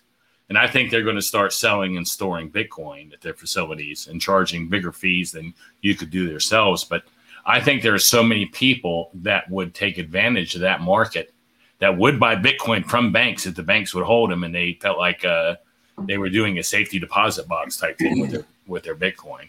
So I think that's a big move. I think that we're in the bullish time I've ever seen. I agree with you. That time in 2017 when it went from 10,000 to 19 was like 2 weeks every day. You know, you were up another 10%. But I think we haven't seen anything yet, though. I mean, there's so many things that can happen that we haven't seen anything yet, and anything can happen. But I don't know. I feel like the big one's coming, Martha. I love it. Jim, how about you? Any final thoughts on anything today? Well, as I've been saying all night, I'm super bullish, very excited. It's frustrating because it takes longer than I want it to. I want to retire. I want to be able to live off my stack. I hear people talk all the time. They're never going to sell. I think that's a little silly. You can sell at a rate where you'll never deplete your stack if you start at the right time in life, and you can still leave tons to your family. Why not enjoy it? I fully expect to whoop it up at some point. So I want it to go up quick so I could just start traveling and enjoying my life a little more. But I guess the only other thing I want to say, I go by Surfer Jim because I identify as a surfer since I'm 13. And I'm fortunate enough to be very involved with a project here on Long Island called the Long Island Surf Park. Good friend of mine since high school decided we need a surf park on Long Island. So for the past 6 years, we've been working on it. And I built a test tank based on the metrics given to us by the pool designer. And we run little mini waves and test it out, make sure it's going to work good. And it's been a fun experience. We have land, we have site plan approval, and we are waiting on permits to break ground. So we're hoping by next summer, we're going to have a working wave pool on Long Island. And you can go to the website right now, longislandsurfpark.com. You can see a lot of cool 3D renderings of what it's going to look like. And it's going to be exciting. We're building what we hope is a world-class wave, at least 7 feet tall, really good for even an expert surfer. And, of course, we can make them really small for anybody who wants to come and learn. My buddy Chris, who's in charge of this whole thing, he's been paying attention to me rant about Bitcoin for years. And I was happy to finally get through to him when it was around 11,000. So he's a super happy guy that he got himself some. And so he's a Bitcoiner now. So we're going to have a party of Bitcoiners at the surf park when it opens. So that's awesome, dude. Doing Satoshi's work. Yeah. I'm going to have to swing by there. I've only ever gone surfing a couple times, but maybe you can teach me a trick or two. Absolutely. Everyone's invited. Well, Jim, I'll be headed up there sooner or later. Gary's a surfer. He started out in the Carolina coast surfing a long time ago, man. Yeah, that's awesome. That's awesome. Nick, any final thoughts for you before we wrap? Nothing really too much. Just thanks for having me on. I love your show. This was a really dope talk. I talk to Surfer Jim all the time. I don't get to talk to Gary or Will too much, so it was really nice talking with them and getting to pick their brain on some things. I guess one thing I'd say is, like, as this bull run goes on, we're gonna hit, like, huge new all-time highs, like we were talking about earlier, and, like, people are gonna make really life-changing money. And I'd say, like, take a step back, take a breather, take a chill pill, and, like, assess what you really want to do with your money. Don't make, like, really poor decisions that you're going to regret later on. Nick, you got to show the kindergarten. Come on. Yeah, do it. Yeah. Actually, I just listened to a badass one, so I'm going to be doing some videos on Lightning soon. And I just listened to the Lightning channel setup and everything. I can't remember his name that you interviewed. Nate, yes. Yeah, that was excellent. I loved it. Yeah, so last year, me and my buddy Optimist, we started this podcast called Bitcoin Kindergarten, and we did it because Jeremiah, or Jeremy on Twitter, I forgot how to pronounce his name, and I feel really stupid because I always say that, but he was talking about how he wanted, like, a radio call-in show for Bitcoin where people could just call in and just have their questions answered, and he was saying, like, hey, I think Nick and Optimist would be really good for this, and we were like, well, we can just do it for fun, do one episode and see how it goes. And we started this, like, Discord channel where people can just come in on Wednesdays and, like, ask questions. And we got some noobs in there when we first started, and we minted some Bitcoiners. Anastasia on Twitter, she's probably, like, our most, like, successful person. Now she's, like, a toxic maximalist. And we've had some other good people come in, ask all their questions, and now they're maximalists, they buy Bitcoin and their life's better. And right now what we do is, like, every other week we have, like, a pro from Coinbeast come on. So the episode you watch with Nate, a pro from Coinbeast is, like, they have, like, a certain expertise in, some field. Like, so we had Denver Bitcoin come on and like just smash mining FUD. We had 2 Feet come on and talk about like Bitcoin taxes and, like how to avoid them and stuff. And then we had Nate come on and talk about Lightning. So after that, we just kind of open the floor and everyone else can talk and just ask their questions and just, share their thoughts on things. We've got like 20 to 30 people who show up every single week. So it's a pretty lively show. And if you're interested, just follow at BTC Kindergarten on Twitter and then join the Discord. And we'll see you there. What was going to be one show is now what, 80? Yeah, something like that. It's almost been a full year. Yeah, we've been doing. I'm pretty much always there on Wednesdays. That's why Nick and I talk all the time. I just love talking Bitcoin. So it's a Wednesday night. What else am I doing? Hang out with the guys on Discord. Everybody go check out Bitcoin Kindergarten. Honestly, if you haven't been in there, if you haven't listened to like the audio podcast version, just go find it wherever you can. It's a great listen, and it's great to be part of the chat too. So yeah, check them out. And then finally, we'll toss it to Will. Any final thoughts for the evening, dude? Yeah, so first of all, I just want to say it was really nice talking to you, Gary and Jim. This is the interesting perspective that I don't always get to hear. And it's awesome to see, you don't need to get everything, but you just need to know enough, right? And so some things stick with certain generations, other things stick with others, and it's awesome to see the things that stuck with you guys and what really, made you guys rock Bitcoin. So that was really cool for me to kind of hear your guys' thought process. And Nick, it was good chatting with you, man. I know we don't keep in touch too much, but it's always good to hear from another fellow Zoomer over here. If we're shilling stuff, I just wanted to throw this out there for anybody listening. Next week, Pomp and I, Anthony Pompliano and I, are starting a Bitcoin research and analytics. You call it a firm or whatever you want to call it, but we're going to start putting out kind of retail and investment grade Bitcoin analytics starting next week, and we're going to kind of see where it goes. But if you're interested in that, I'm sure myself and Pomp will probably be posting something about it within the next week. So check that out. And for anybody listening, like Nick said, over the next year, you're going to see a huge appreciation in your spending power, and just stay focused on the long term, right? Keep that low time preference. We're all in this for the long term. And we have a rare opportunity to, like we had mentioned earlier, we're at the beginning of that S curve, and we can build generational wealth here. All you have to do is just hold. I think the difficult part is not holding through, 30% downturns. I think the difficult part of holding is holding when your stack goes up 10x. That's when you really get tested as a holder, rather than holding through the downturns. And so just understand what you really have here. You have a piece of Manhattan real estate in 1600, and hold strong to that. But yeah, thank you guys so much. I'll shut up, but thank you guys so much. And this was really fun. I don't know if I agree with you on that, because I've seen 10X and I'm not close to selling. Hey, can I just say one thing, yeah. Will? For anybody like your parents or anybody their generation, and same with you, Nick, if they're wondering, this is for kids, this is, I'm too old for this, whatever they might be thinking, my DMs are open. I'm sure Gary'd be happy to talk to any of these older guys. We've got the same decades of life on this planet. We can relate to a lot of the same things.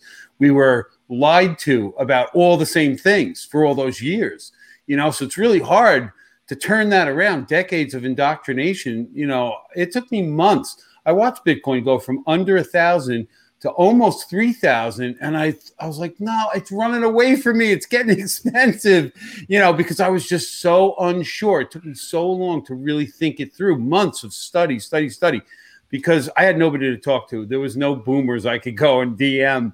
So tell anybody that's curious, reach out to us older guys. I'd be more than happy to help anybody try to understand it. So thanks so much, Jim. And I think you bring up a really good point here that this will be a whole nother conversation, so I'll keep it short. But just the fact that, you guys have always grown up, like you said, in this incentive structure with inflation, and you've been taught to think in this way that inflation is, part of our monetary policy, and central bankers are essential to our economy.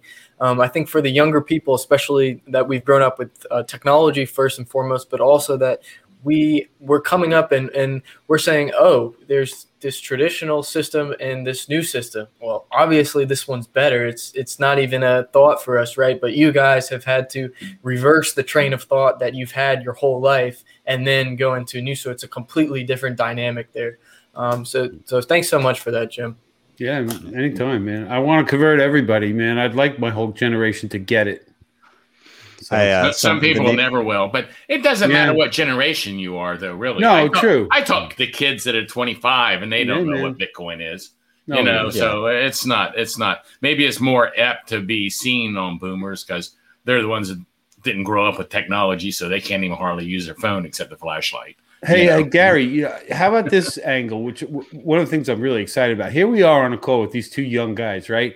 For the rest of our lives, we're friends with these guys if we want to be.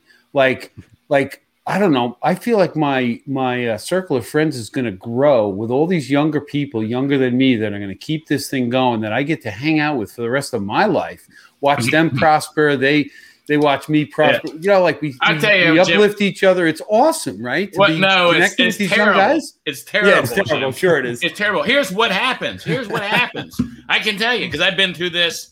I've been into tech since '96 when I started my first e-commerce site. You go hang out with your friends your own age. I go to a party with 66-year-olds, 67-year-olds. I got no one I can talk to anything about. Nothing. So I can't even talk to them. They might go, oh, what do you think is better, email or, so, and because you're hanging out with young people, your thought patterns and what you find interesting is way different than everybody your age. So every time we leave a party, my wife goes, you had a terrible time, didn't you? And I'm going, yeah. And 20 years ago, I'd have had a great time with all these same people. So actually, it's terrible. It ruins your nightlife unless you want to go hang out with 25 and 35-year-olds every night, which I don't have a problem with. It's just my wife doesn't get into hanging out with young kids. No, I don't. I didn't mean it that way. I just meant that this ecosystem. She yelled that wasn't true. So we're at the older end of the scale, and the good part is that there'll be so many people coming in, young and old, that are younger than us, that will give us tons of new people to relate to and hang out with. I mean, your conference is a perfect example. You mix a whole bunch of people together, like-minded people, and brand new relationships, lifelong friendships are developed. And, it may not be the people of our generation, but I feel the same closeness to some of these younger guys than I have to lifelong friends because we see eye to eye, it's awesome. I agree. I'm just saying when you go to an event that's all your peer group age. Oh yeah, that's totally different. Yeah, I hope to know Nick and Will for a long time. I've got at least 20 years left. Yeah. They talk about the the last game, the last basketball game. I'm clueless. I'm totally clueless. I don't know who plays. I don't know what teams are in first. It's not part of my world. I don't care. So I'm standing there like, golf game. When's somebody going to talk about Bitcoin so I can chime in? No, it's not going to happen unless I bring it up. But I get you. We need the Zoomers to host a party, an absolute banger, and then you need to extend an invite to both Gary and Jim here. And I need to get back to college first for that, man. Yeah. Guys, I want to say thank you so much for coming on. We had a Why Are We Bullish pump. We're at 57.9 right now. So yeah, I saw that. Go team. I really enjoyed having you guys all on. This is always the best part of my week. Everybody that's watching, I have all of their Twitter profiles. If you want to go give them a follow, they'll be in the show notes. And that's that, guys. I'm going to cut your audio and video now. But again, thank you so much for being on the show. And you're all welcome back at any time. Enjoyed it. Thanks, guys. Thank you. Cheers. Nice meeting you guys. Same Indeed. Take care. All right. So everybody watching, thank you so much for being here. As always the best part of my Friday. I love chatting Bitcoin with a bunch of other Bitcoiners. As always, hit like, subscribe, share. All of those things help so much. They help get this in content in front of more people. Thank you all for being in the chat. If you want to help with the show in another way, you can hit up the sponsors I mentioned previously down below. Ledden, Kobo, BitRefill, Bill Fodl, all linked in the show notes. And if you really loved what you saw, if I can pull it up here in a second, you can always hit me up with a Bitcoin Lightning Network tip at my tippin.me page. That is tippin.me/@BTC Sessions. With that, I am out. Have yourselves a wonderful weekend wherever you are, and I'll see you guys next time for your daily session.